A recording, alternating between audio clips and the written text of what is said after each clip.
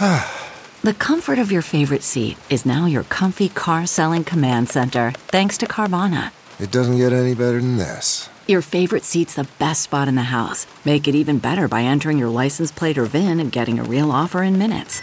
There really is no place like home. And speaking of home, Carvana will pick up your car from yours after you finalize your offer. Visit Carvana.com or download the app and sell your car from your comfy place. CarMax is putting peace of mind back in car shopping by putting you in the driver's seat to find a ride that's right for you. Because at CarMax, we believe you shouldn't just settle for a car. You should love your car. That's why every car we sell is CarMax certified quality, so you can be sure with upfront pricing that's the same for every customer. So don't settle. Find love at first drive and start shopping now at CarMax.com. CarMax, the way car buying should be.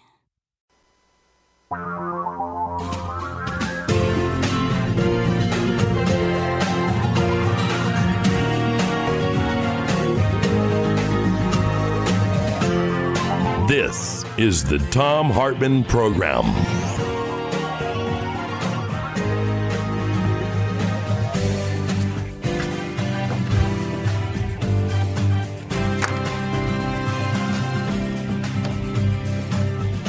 Good morning, everybody. How you doing? This is the Thom Hartmann Show. We are pleased that you're listening. I am Jeff. I am pleased and honored to be here. For people who haven't been listening to us the last couple mornings, have access to no internet, don't watch any TV, have never seen a newspaper in the last several days, the very quick fill-in is that over the last few days, we have seen the closing of the last 2-year investigation that offered its conclusions. We don't know exactly what those conclusions are. We know the top lines. The top lines were no provable charges on collusion, on coordination, on conspiracy between the Trump administration, the Trump campaign, and Russia. Also, strong evidence, indictable evidence, 37 indictments, in fact, of Russian interference on American elections, trying to help elect Donald Trump, the current president of the United States. And then a jump ball, a punt, pick your own sports analogy if you like sports analogies, on whether or not there was obstruction of justice. And the question then becomes, should opponents of the president dig in and continue to prioritize the release of that information? The other background being, happening just in the last 26 hours, Mitch McConnell blocking the previously unanimous vote by the House to release the full report, leaving us in the dark as to why Bob Mueller did not reach a conclusion on obstruction of justice, and leaving us in the dark about what else was in the report, leaving even James Comey to say, I am confused about the actions of Bob Mueller. And part of the question is I believe in sort of the genius of and, not the tyranny of or. But the question that is still happening within the inside halls of Democratic strategy rooms is whether to fight hard on the Mueller investigation, whether to fight hard on getting the report out, or whether to address instead, or with a higher priority, what the Department of Justice did the very next day, which is say that the Trump administration will work to eliminate health care for millions of Americans. Add that to what we already know, which is with the tax cuts for upper income and wealthy Americans, it is leading to Republicans pushing for reduction in Social Security, Medicare, and Medicaid. Major pieces of the social justice infrastructure of the country. I want to cite two different people. One, now you all have been very kind. I received one nasty note. And the nasty note said it was an insulting, disgusting show. It said some nasty things about the person who I am grateful to sit in for, but that I did not express sufficient outrage. I wondered if I didn't care. They talked about a fight that they had witnessed, and they had felt really bad about that fight. In fact, they had gotten beaten up, and they felt even worse about the lack of an indictment of Donald Trump in this than they had felt after they'd gotten beaten up. And, it was an email from a listener, and so it was hard to parse. But I understood part of that point. And I recognized that I was feeling it, and I wasn't wanting to bring it onto the air. That I, too, even though I knew it, even though in my frontal lobes, I'd said, listen, and I will quote Paul Krugman, who had said, he said 3 points. We need to see the report, not just Trump appointees' summaries. Second, and importantly, anyone who thought Mueller was a silver bullet that would bring Trump down was living in a dream world. And third, the administration's corruption on multiple fronts as obvious as ever. We can essentially agree on those points, I suspect. And I knew from the beginning, I saw what Mueller did in the NFL case. I looked at his background. There was no suggestion to me. There was no indication. There was no sufficient evidence. I did not have the hunch that Bob Mueller was a Ken Starr for the left or even the center. That he was somebody who was going to work really, really hard to try to disrupt a presidential administration. He did not seem to be that kind of person. But still, I will acknowledge, like that listener, and we got a couple phone calls yesterday who were perfectly polite and offered really smart points, but I could hear the anger in their voices. I could hear the rage. And I had written before the show, I hadn't said it, but I had written before the show, I do a bunch of writing to try to be ready. And I'd written before the show that our job is not to get people more angry. Our job is not to merely distribute heat, but to distribute light. That we want to lead with the facts first, conclusions second. That we hope to inspire more than enrage. That we try not to stoke the divisions among us in the country, but find the ways that we can make democracy stronger. And in my writing, I realized I was giving myself a pep talk. In my preparations, I was trying to, because I recognize this show is not about my feelings or my outrage. I'm sitting in, I'm a guest. And ultimately, this show is about democracy and it's about you. And while one instinct I had with this angry listener was to respond in kind, and they ended up, after a little bit of interchange, saying actually a couple of really nice things. I recognized that I had scrubbed a little bit my own emotional reaction. Maybe that's good. I want to manage my own anger. I want us to manage all of our angers. I've hurt people in my life. Many of us have hurt people in our lives. I want to not stoke our baser instincts to punish our enemies merely for the purpose of punishment or merely for the purpose of making enemies. But I recognize that there ought to be space for the folks who have felt, who whether it was rational or strategic or accurate, or whether it was a good bet, were really hoping that investigation would lead to some clear conclusions that jibed on at least that third point from Krugman, of the deep corruption in the White House that feels linked to children being in cages, to losing their health care. If you have feelings you want to share, call in. We're going to give you a chance. This is the Thom Hartmann Program.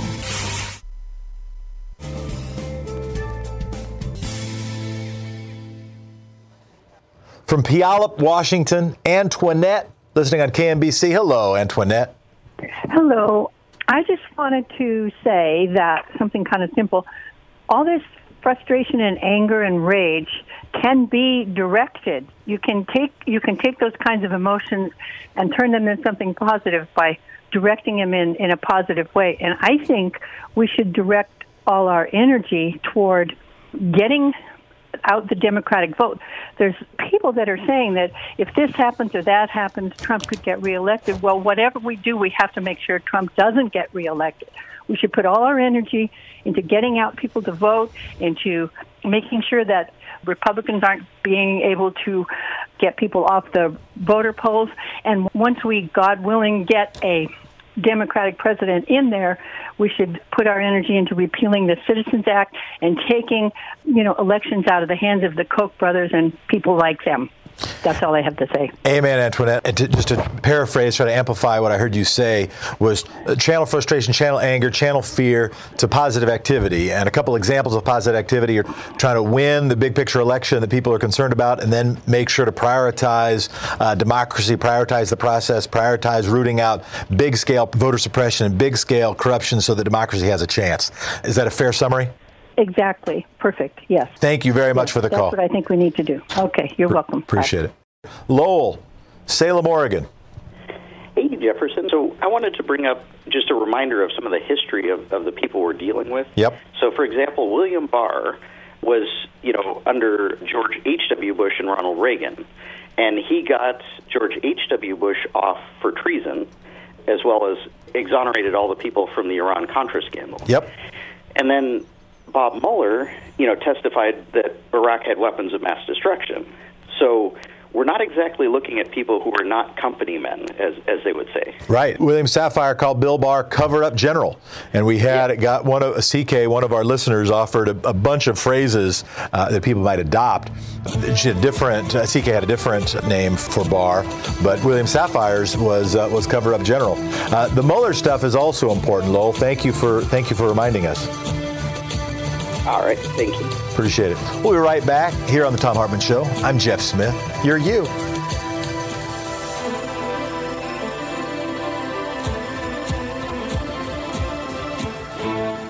Does your current office chair support you? I mean, if you're lucky, maybe it goes up and down, but can you sit in it for hours before it becomes uncomfortable? I broke my back skydiving back when I was 20 years old, and finding a good chair has been a lifelong struggle. The X chair has this dynamic variable lumbar support. They call it DVL. The X chair's DVL was designed to adjust to you, and every other part of the chair can be custom adjusted to fit you. That's why the X chair is equally supportive whether you're 5'2" and 110 or 6'4" and 250. And now with the introduction of the X basic model, there's an X chair for every body type and every budget. Take advantage of X Chair's new financing option and pay as little as $30 a month. Take your comfort and productivity to the next level for less than the cost of a daily cup of coffee. X Chair's on sale now for $100 off. Just go to xchairtom.com or call 1-844-4XChair. X Chair comes with a 30-day, no questions asked guarantee of complete satisfaction. Go to xchairtom.com now and use the code XWheels, and you'll receive a free set of the new X Wheels with your chair. xchairtom.com.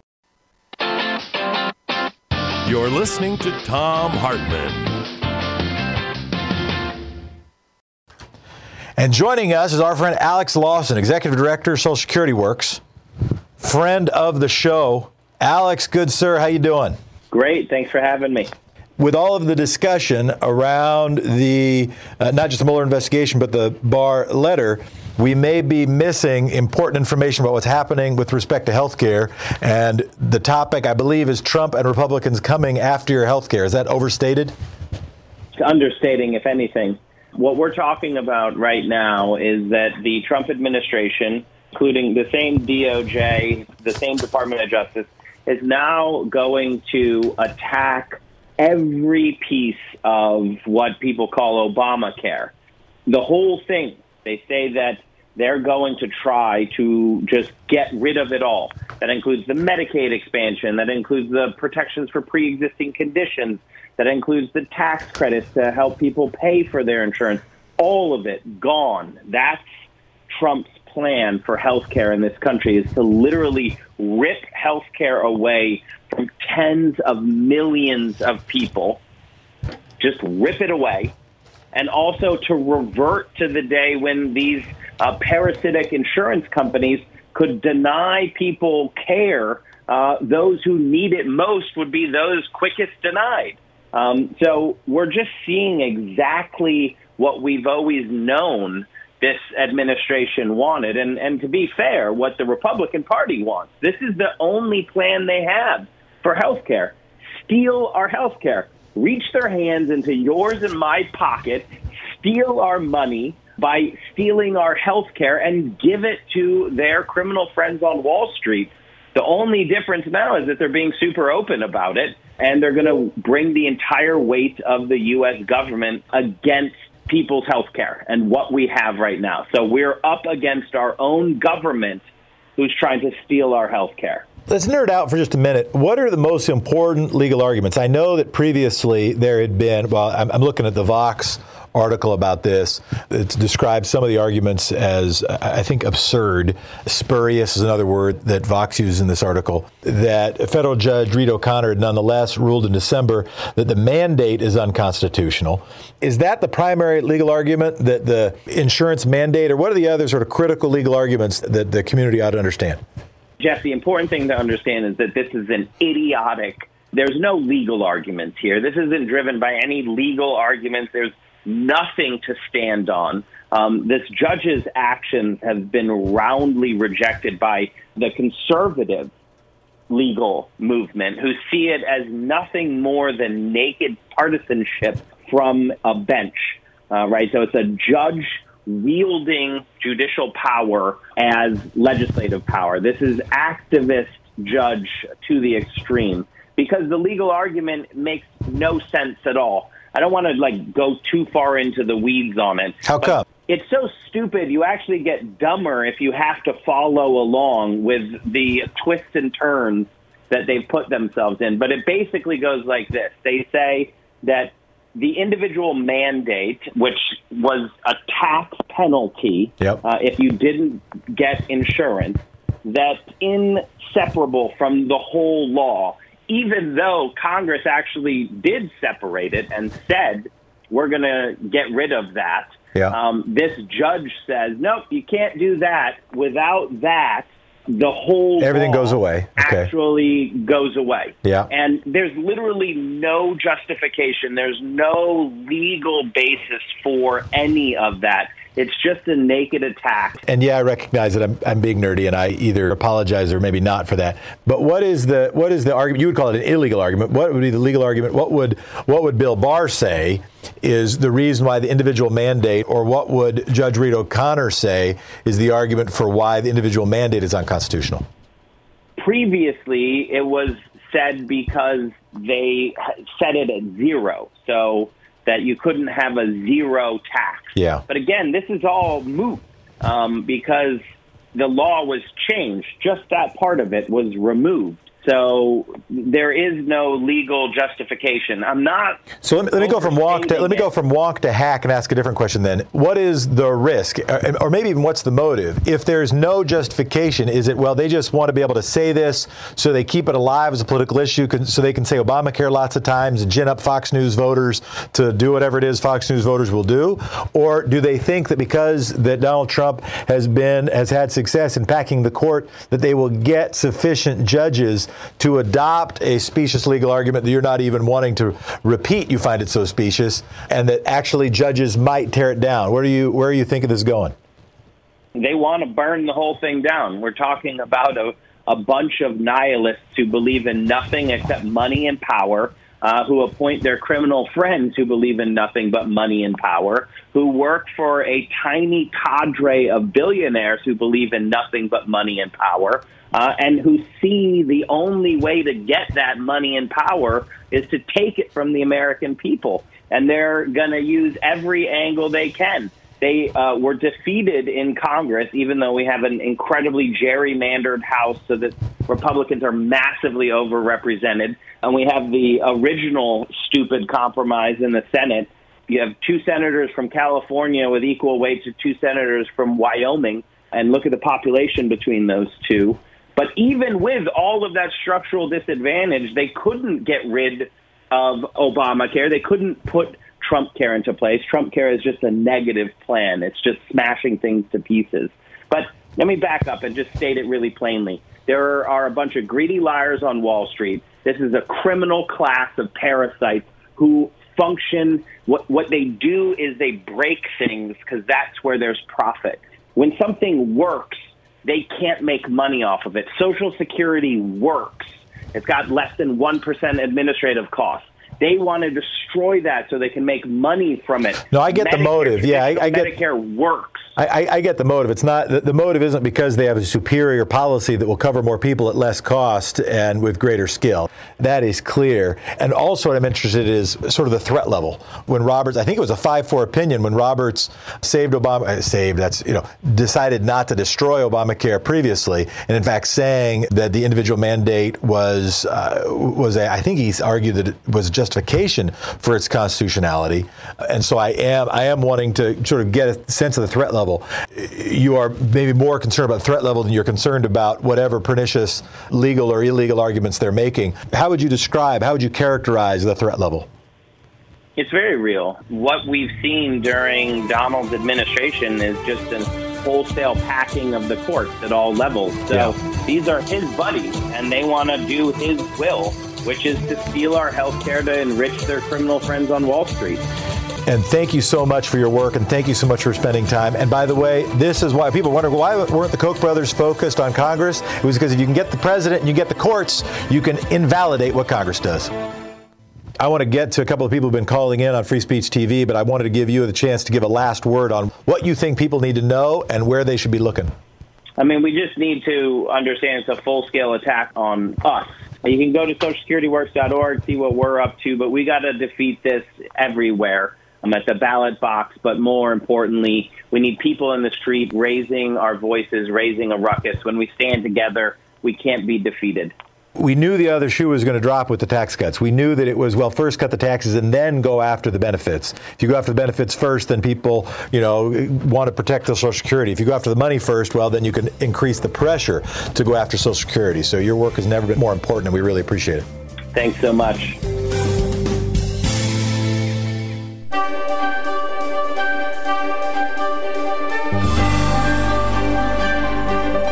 Today we're reading from The Truth About Social Security, the Founder's Words Refute Revisionist History, Zombie Lies, and Common Misunderstandings by Nancy J Altman.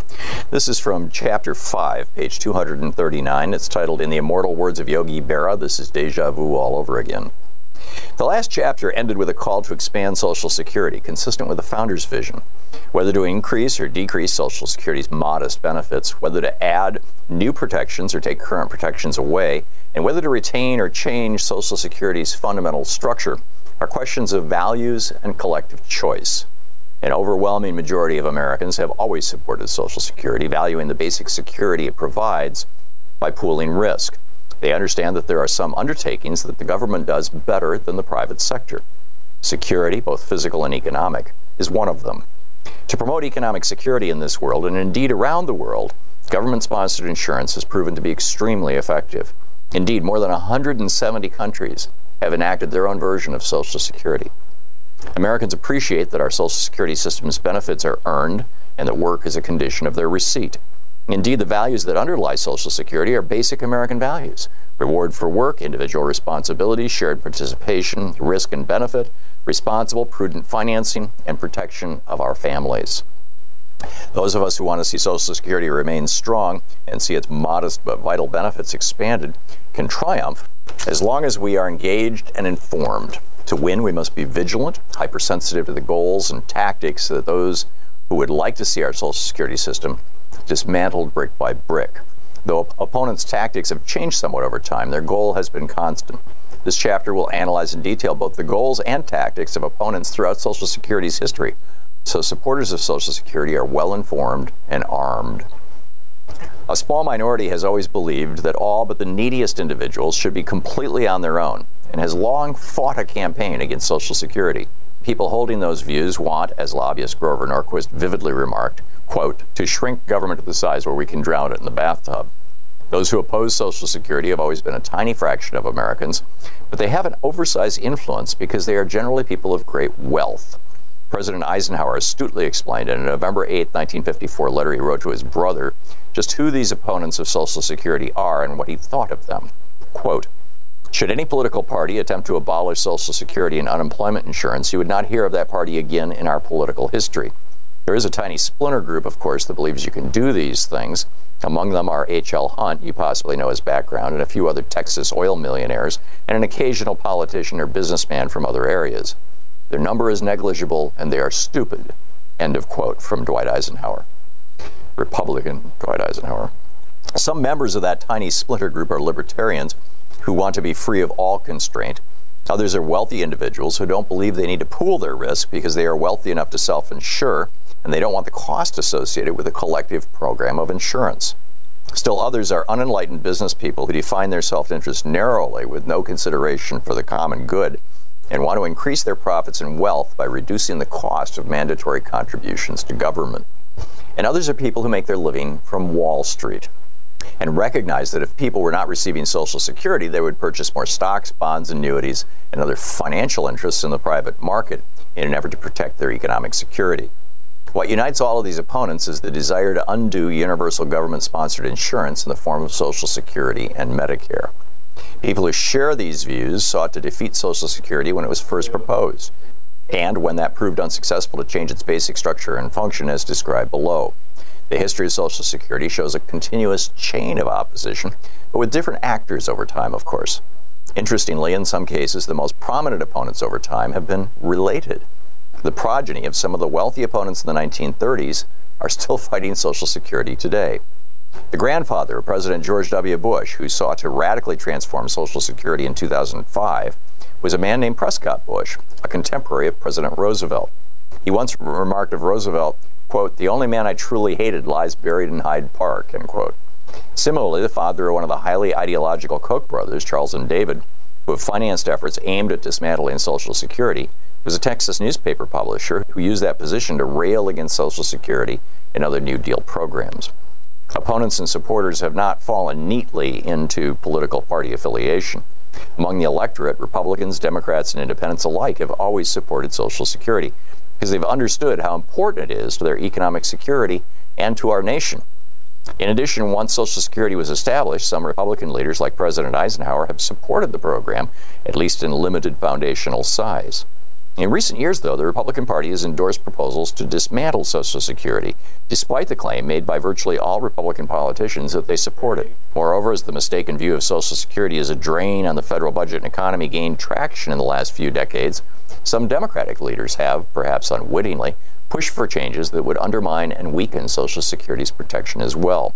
Nevertheless, though not all Democrats supported Social Security, nor all Republicans opposed it, support for Social Security over its history has largely come from Democrats, opposition from Republicans. The truth about Social Security. This is the Thom Hartmann Program. Fair and only slightly unbalanced, speaking the truth to multinational corporations really around you didn't know about. If you're like me, then safeguarding your money through market downturns is a clear priority, and frankly, we've seen enough market volatility to make any investor nervous. For people like us who think outside the box and read between the lines, it's becoming even more clear that the insider secret of accumulating physical gold is becoming a lot less of a secret and more of a trend. According to the World Gold Council, in 2018 alone, central bank gold purchases increased by over 74%. The bottom line is that we are starting to see the cracks forming in our economy. And the faster you take action, the better your opportunity. There's only one company I personally recommend in this industry, and that's the expert strategists at ITM Trading. They specialize in wealth protection and opportunity positioning. Both, as you know, are imperative in our current economic climate. Call my friends at ITM Trading at 1-888-OWN-GOLD. Ask for their free gold protection guide and hedge your bets like the top 1% do. Call 1-888-OWN-GOLD. That's 1-888-OWN-GOLD. 1-888-OWN-GOLD.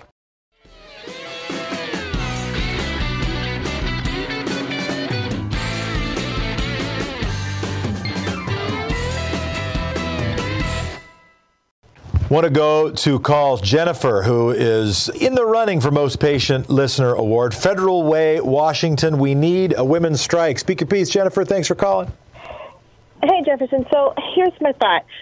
We actually do need a women's strike, and we need to get pretty organized about this. It costs about $250,000 to raise a child in this country. If you get even 10,000 women writing to their representatives and saying, until this democracy is fixed, I'm not having any kids, that's a $2.5 billion hit to the economy. And beyond that, there's another prong to this, too, which is that women make up sort of the foundation of our economy. They make up the majority of our child care workers, teachers, nurses. If your child care workers are on strike, nobody else is going to work. So if we can get women organized around these ideas that we have a lot of work to do with our democracy and they have a role to play in that, we can actually really shake things up. That's a huge threat to the economy, to our politicians, and All right, to I'm the liking basic this. foundations of society. What would women refuse to do? In the women's strike, it would be refusing to give birth, refusing to have sex, refusing to work, all of the above, additional to the above, some of the above. What are the elements of the women's strike? Yeah, so, I mean, it just kind of depends on where you are in life. I mean, if you're a millennial like I am, if you are refusing to have children until we have a certain, set of things fixed in our society, that is a huge hit to the economy. Our economy runs on consumerism, which means they depend on us to create new consumers. If we refuse to do that, they have to start taking some of these concerns seriously, especially if our representatives are getting letters from us saying, I'm not having kids until we fix X, Y, and Z.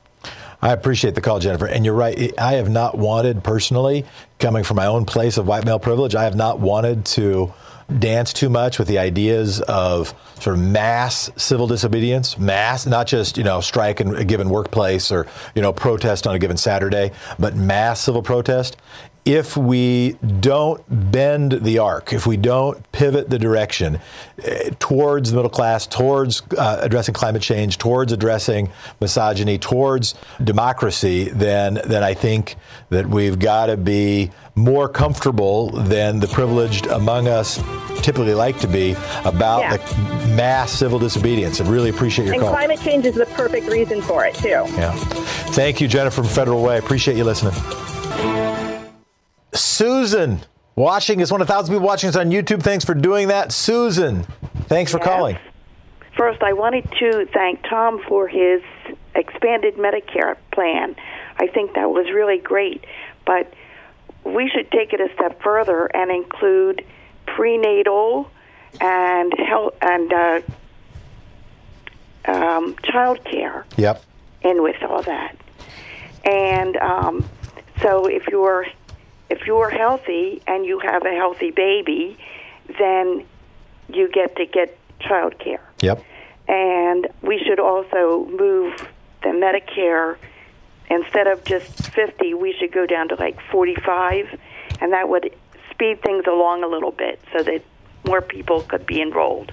The interesting thing about the combination, the 1-2, step 1-2 punch, if you will, of Bill Barr on one saying, okay, nothing to see here. I'm going to say there was no, even if Mueller didn't, I'm going to say that there was no obstruction of justice, and then trying to limit the report and Mitch McConnell saying no report, and then going and picking the fight on healthcare.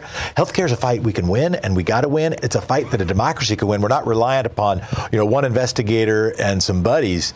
It's interesting to me that they've picked the fight on healthcare, and I know why they've got to, but it's also one that we've got to win, and I think the people can win. I think that there's got to be a Democrat and one of those FBI guys that were working for Mueller, and I think that sooner or later there's going to be something that drops off the back of a truck and lands in front of the Washington Post. All righty. Well, I appreciate your time, Susan. Thanks for calling. Let's go to Adam from New Orleans, Louisiana. How you doing, Adam? Good, Jeff. A year and a half back, Tom aptly coined the term resistance paralysis to recognize the dynamic tension between all the changes being intentionally introduced concurrently and people's ability to respond. It's not an equal sign. Now, both the Democrats and the Republicans are taking advantage of this resistance paralysis to implement deplorable change. Now, we know what the GOP is doing. Recently, the DCCC implemented a new policy to retroactively bar payment of contracts with consultants who work with primary challengers, doing their best to lock in incumbents and prevent progressives from winning.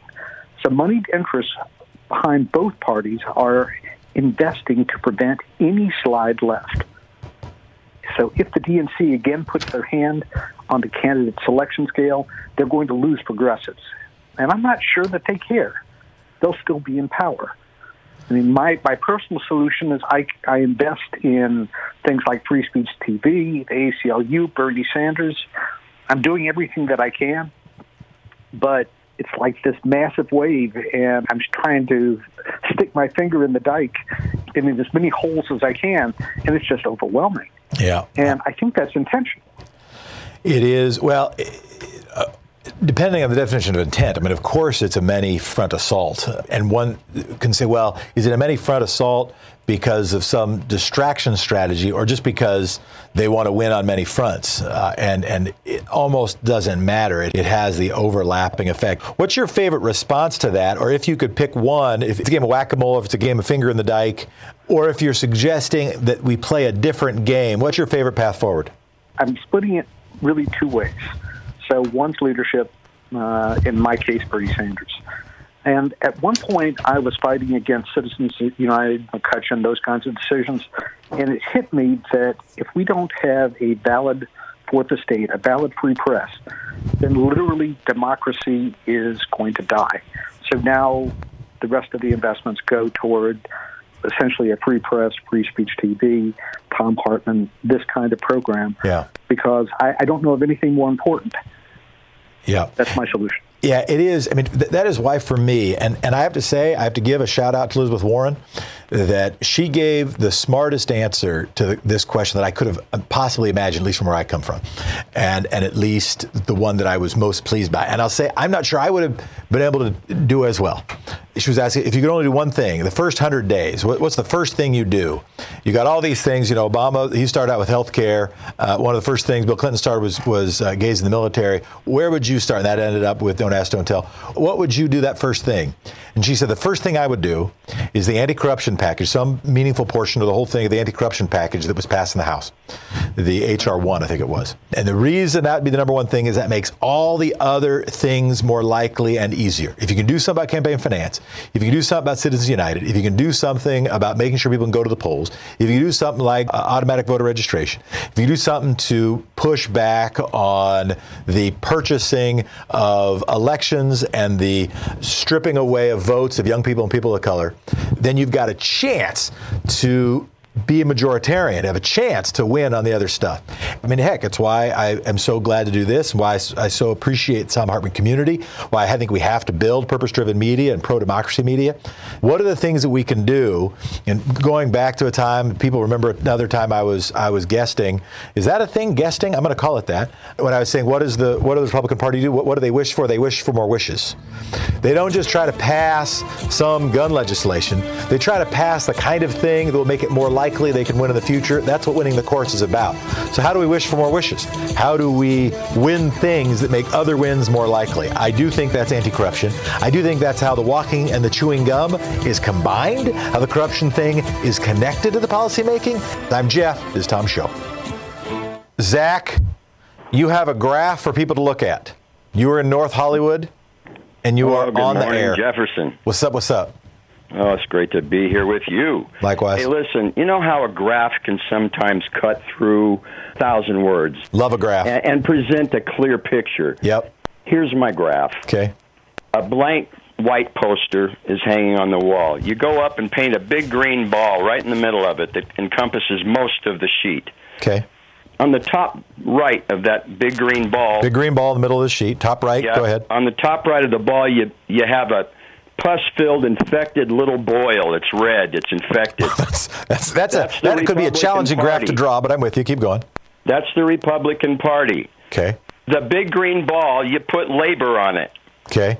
The Republican Party has been painting that big green ball as the left for 40 years when it's really been the dead center of the country. People that just want a fair shake. They want to move forward with safe, sane progress. What we've got to make the average person realize, that little boil on the top right of us has got to be lanced, dried up, and exfoliated from our body green so that we can move forward and let the upcoming children move forward with safe, sane progress. Well, Zach from North Hollywood, I very much appreciate it. And you and I may have a different definition of graph, but I will adopt your definition because there would seem need to be some artistic license made with the red dot that had to both have pus and eventually be boiled and excised and exfoliated. But that said, reverse trigger warning for people for whom that grossed out. But which I think included our producer. But the thing that I will say is you said something really important, at least one thing really important. And that is that it has been a tool. The idea that we live in a binary world and that because most of us are blessed with two arms, that means that the legislative chamber is drawn with an aisle and two parts of the aisle, two parts of the chamber on each side of the aisle. That means that each thing should be understood as having two sides. And therefore, if a power structure takes control of some element of the apparatus, then everything else must be considered just a half, just to the left of everything else. And that person should be a leftist. And the leftist should be somebody who, I don't know, wants the middle class to be a thing, who wants to have a chance to be able to either send their kids to school or make sure their kid can get a job if you think school's too expensive. Make sure that if they get sick, they have a chance to, I don't know, not be sick forever, or might not have to go bankrupt if they got sick.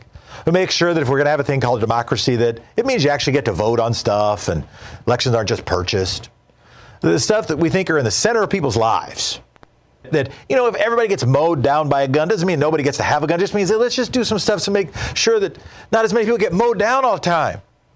Took New Zealand like a couple days. There's just a little bit less mowing down. It's not leftist positions. It's just positions contrary to the power structure that is right now running the country. You've characterized the Republican Party. I hate characterizing it as the Republican Party, in part because I am a big Abraham Lincoln fan. Not because he wasn't a racist, but because, like all of us, he was trying to get a little better. This is the Thom Hartmann Show. I'm Jeff. Stealing data from unsuspecting people on public Wi-Fi is one of the simplest ways for hackers to make money. When you leave your internet connection unencrypted, you might as well be writing your passwords and credit card numbers on a huge billboard for the rest of the world to see. That's why I use ExpressVPN. ExpressVPN secures and anonymizes your internet browsing by encrypting your data and hiding your public IP address. Turning on ExpressVPN protection takes only one click. Using ExpressVPN, I can safely surf even on public Wi-Fi without having my personal data stolen. For less than $7 a month, you can get the same ExpressVPN protection that I have.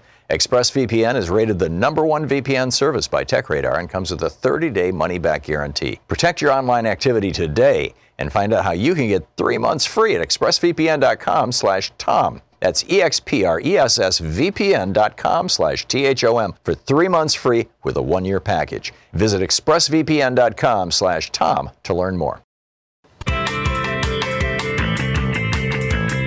It's time for Ellen Rattner, Talk Media News, talkmedianews.com. Thank you so much, Ellen, for joining us. How you doing? Thank you so much for having me. Okay, well, the White House sent out something today that said on the Green Deal, the Democrats are yellow. But then, in going after the Green Deal, they never explained why the Democrats were yellow. So we just don't know about that. Also, the vice president met with, and I guess the president did as well, with the acting president of Venezuela's wife, Fabiana. She's either 26 or 28, depending on what you read, and he is only 35 years old. So this is really who the United States considers the president. And then when President Trump was asked about Russia's interference and Russia placing people on the ground there, they said they know.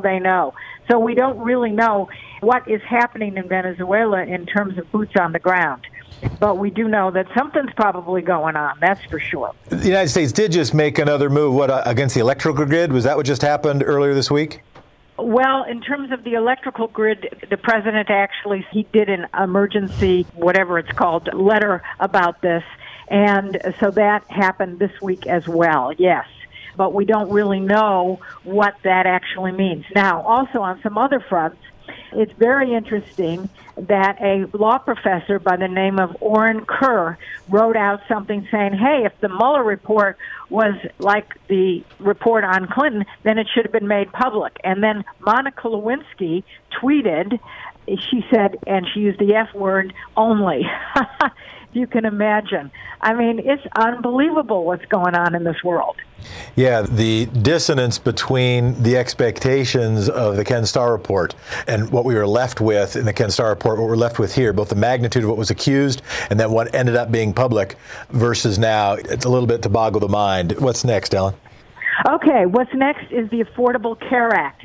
Now, it's very interesting. The Justice Department reversed its position on the legal challenge to the Affordable Care Act. Originally, that was just going to be sections of it. Now it's the entire thing. And the president said that the Republican Party is going to be the party of health care. Okay, well, where is his proposition?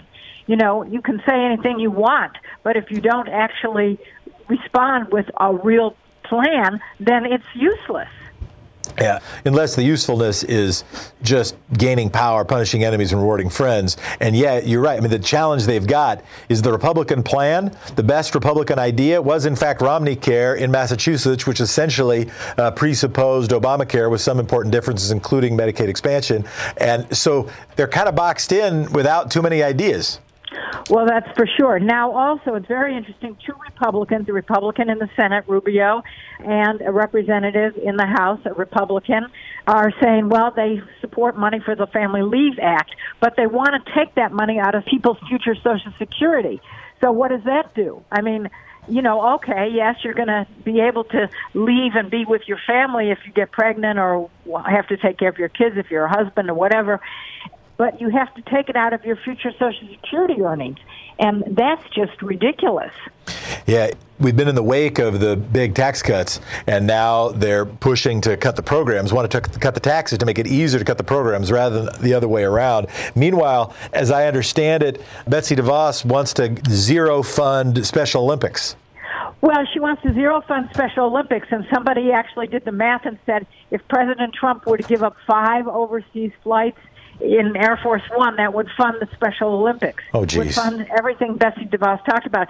She was also asked, actually, the Human Rights Campaign, which is the gay lesbian organization, basically had a briefing today, and they said, hey, listen, you know, we've asked Betsy DeVos, we've also asked that whether kids who are lesbian or gay can be foster kids, etc. Nobody's responding. It's really unbelievable.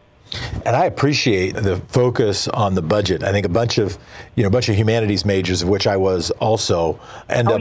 Well, political science, rather than math majors and people who nerd out about numbers. I think sometimes avoid the reality that the federal budget is in fact our application of our moral choices and our priorities. I really appreciate any other coverage of the budget. Anything else on the?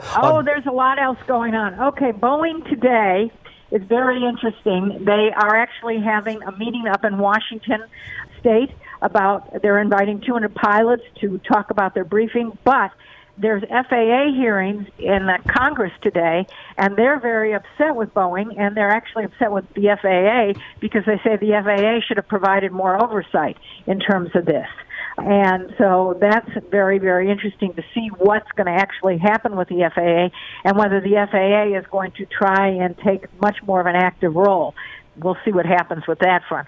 Also, Senator Lamar Alexander has proposed a Green Manhattan Project. Obviously, the Manhattan Project was the project that came up with the bomb that won the war in Japan, unfortunately killed a lot of people.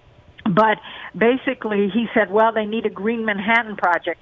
And he said, not only do we have to figure out what's going to happen with green things, we also have to go after countries such as China and India that are actually not doing what they said they were going to do in terms of green. And what are some of the key elements that we're already aware of what he calls not a Green New Deal, but a Green Manhattan Project? Well, I'm actually not so sure about that, but I think that it has to do with coal and what's going on with coal in this country, because obviously coal is very cheap. We have a lot of it. And the fact is that coal and gasoline, and I always say to people, people say, well, why do you object? We've got plenty of this. I said, do you think God means in 1 or 2 generations for us to take all of the oil out of the earth? I don't think so. No, it's a bad sign. If we're living entirely off dead dinosaurs, dead dinosaurs won't last forever. Ellen Rattner, Talk Media News, TalkMediaNews.com, and I hope the Goats for the Old Goat is going well as well. It is. Thank you so much. Thank you. Thanks for being with us. This is Thom Hartmann Show. I'm Jefferson Smith sitting in. We'll be right back after this. You're listening to Thom Hartmann. Should we give more due to Trump corruption and the Barr letter? what Marcy Wheeler of New Republic calls the Barr cover-up?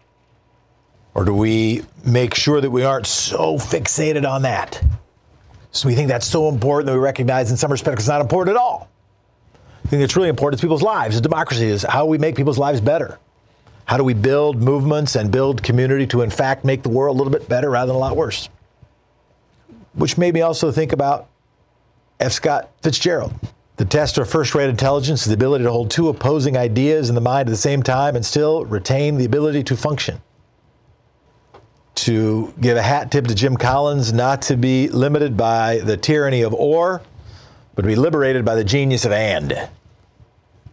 From Valparaiso. It might be Valparaiso. Beth will correct me from WCPT. Ain't afraid of me. How you doing, Beth?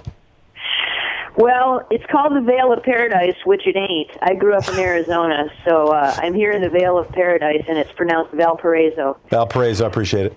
I'm concerned that the Democrats still don't know how to win based on how they're handling this Mueller thing.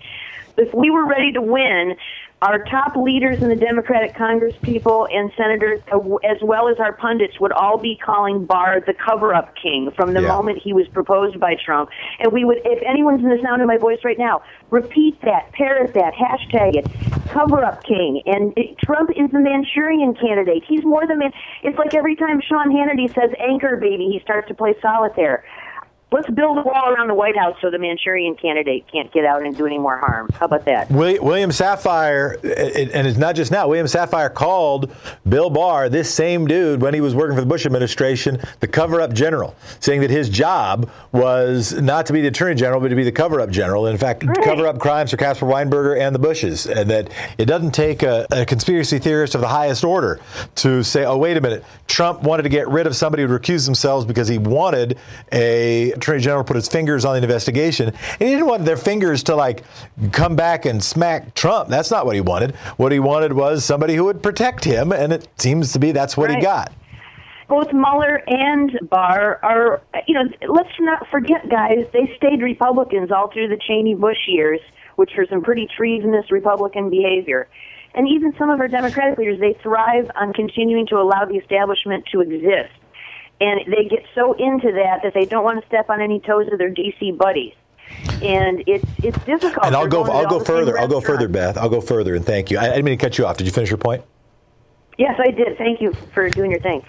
I'll go a step further. That this goes back to why I was praising Elizabeth Warren's saying, well, the first thing I would do is the anti-corruption stuff, is addressing democracy first. It goes to my repeated theme of democracy first. Here's the dots I want to connect. That in a world where you're running for Congress and you got to raise lots and lots of money. Now, for the presidency, you can run for the presidency and do that largely on individual contributions. Obama did that, and Bernie did that, coming pretty close in the primary. But running for Congress, there's a lot of congressional seats. So if you can bank a handful, more than a handful, large handful of federal maximums from corporate lobbyists, it really, really helps. And here's the problem. And regardless, let's even say they're individuals, you still want to have people who are given $2,500, not just $100. You still want to make sure, because it's a lot easier to get to $100,000, $2,500 at a time, rather than $50 at a time. And not everybody is as famous as Bernie Sanders or Elizabeth Warren or AOC. So you've got to go to where the money is.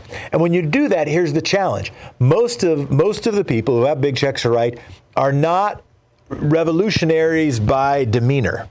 So if you're going out and saying, oh, cover up general, cover up general, cover up general, and then you go to the country club, or you go to the 27th floor of the high rise in your downtown in your district, or you go to some meet and greet in Washington, D.C., most of the people are not going to be the kind of person saying, oh, I really want somebody who's saying things like cover up general. They want somebody who seems urbane and comportment. Part of the advantage that Republicans have is when they run to their base, they are also running to their money. If they go extreme on tax cuts and deregulation, they are running in the direction of their donors. For the vast bulk of people who are running as Democrats, when they run to their base, they are running away from a big piece of their money, at least their larger checks. And that's why we got to go anti-corruption first. We got to go pro-democracy first. We got to focus on that stuff, because anybody, and that's not me trying to throw stones at someone who's trying to raise money. It takes money to run for office. So I want to amplify your point, and I appreciate your call. The one thing that Trump said that was true, that resonated with American people, is the system is rigged and fixed. Yep. We've got to hang on to the vote for dear life, and then we've got to take private money out of public elections. Thank you so much, Beth. Appreciate it. By the way, thank you for Beth's work. I'm not sure if Beth's hung up, but also thank you for your being a peace strategist. Beth is yet another example of the intelligent, active Hartmann listenership that I am honored to be among. Bob from Raleigh, North Carolina, speak your piece. I love how you're having a discussion for the bigger picture for healthcare.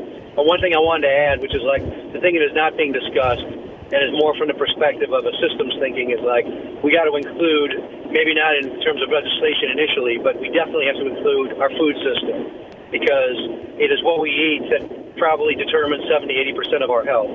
And we can either prevent so many diseases, or we can just continue to exacerbate that. I'm telling you, Bob, so much, like we talk about healthcare, and therefore and then we immediately go to health insurance. But what impacts health outcomes, as you've already stated, if we did something about our food system, our transportation system, just those two things, which are those are two big things, and then a third thing, public health, doing something about smoking, sugar, etc. Those three things, those would impact health outcomes vastly more than whatever we do on health insurance. Amen to you, sir. Well, I tell you what, one other thing I'll add is physical culture, the old gym class, but being active, being outside, basically being part of life. Those old school things that our grandparents and parents taught us and great-grandparents lived, they set the example. And I just look at fellow colleagues now and family members who are suffering from diabetes and heart disease and just immobility. It's staggering. So I'm old enough to have lived from the time of when people were thin in the 70s. I was born in the 50s, so I grew up in the 60s and 70s. Yep. But tried to be active my whole life. But I feel for the young people now, but I think it's also something we can definitely do. And I like the idea you're thinking the big stuff, because you're right. Food is medicine. So it's critical stuff. And I'll give you two policies that listeners can work on that in your town, particularly in your town, you could win it. And in some of your states, you could win it. All right. So a more small bore policy is making sure there are learning gardens in kids' schools, a place to grow food where kids learn about how to do it, learn about what's real food, what's fake food, and then learn how to plant it, learn how to grow it. They get outside, they breathe oxygen. It comes along with a curriculum. It's pedagogically useful and it's health useful. And I'll give one story. So there's an alternative school. It's a school for kids who've had a hard time in other schools. Let's put it this way, a really hard time. And I was speaking to one of the teachers there, and she said, trying to let me understand the community that she was educating. She said, I went in, and we wanted to teach fractions. So what I did was I gave each kid an orange, and we were going to use the orange to show how parts make a whole to teach fractions. But first, Jeff, I had to teach each and every kid how to peel an orange because they'd never had fresh produce. We've got to do something in our food system. Learning gardens is one way to do that. Another one that folks have worked on in various places is farm to schools legislation, is making sure I helped with a water bill that got water for a new potato plant. All right. And I learned after doing it that 90% of the potatoes that the potato plant processed went to McDonald's French fries for China. To be clear, not things like French fries for places like McDonald's in locations similar to China, but precisely French fries for precisely McDonald's in precisely China. So we were using U.S. water. What China's really buying is our water. It's not because our labor's cheaper. It's not because our potatoes are cheaper. What's cheaper is our water. And because of Western water rights rules. We grow all these potatoes, use all this water, and ship it to China.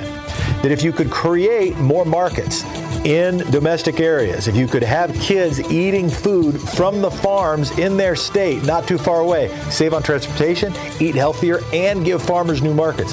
That's the kind of policy, even just pilot projects, that legislatures like to do, Republicans and Democrats. There is stuff we can do other than just howl at the Trump wind or moon.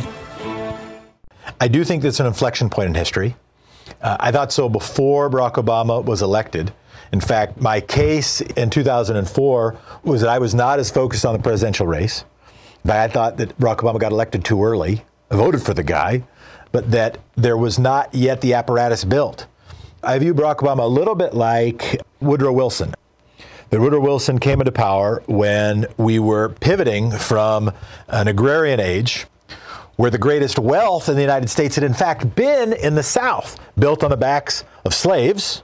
Biggest wealth in my home state was from timber. It wasn't organized around the urban Portland. Urban Portland got money from the big timber centers around the state. economic and social power built around the working farm, to then after the industrial age, economic and social power built around the working city. In between there, about 1900 to 1918, the progressive era, Woodrow Wilson, Theodore Roosevelt, addressing gaping wealth disparities, addressing destruction of nature, addressing the subversion of democracy, coming out with the progressive platform.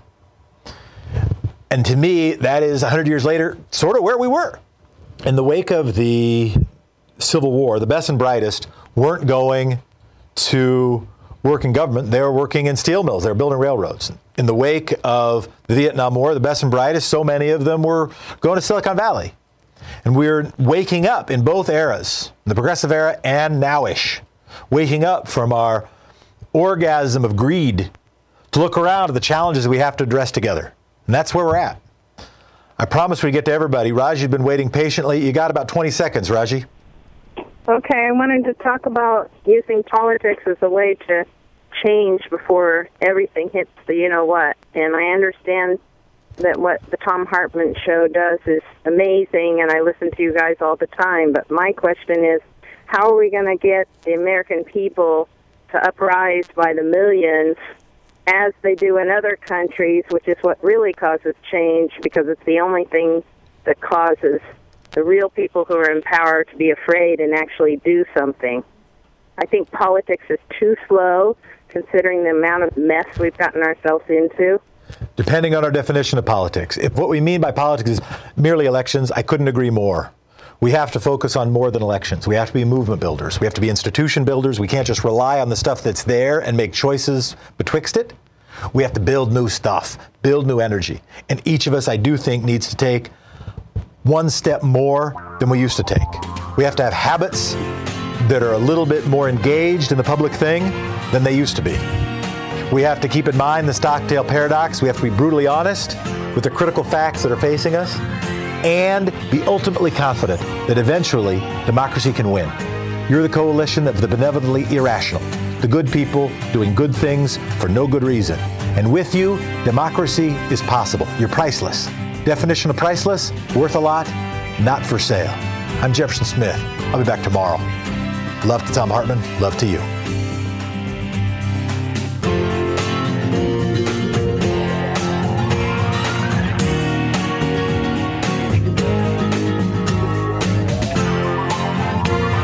You've been listening to Thom Hartmann. For audio and video archives, visit thomhartmann.com.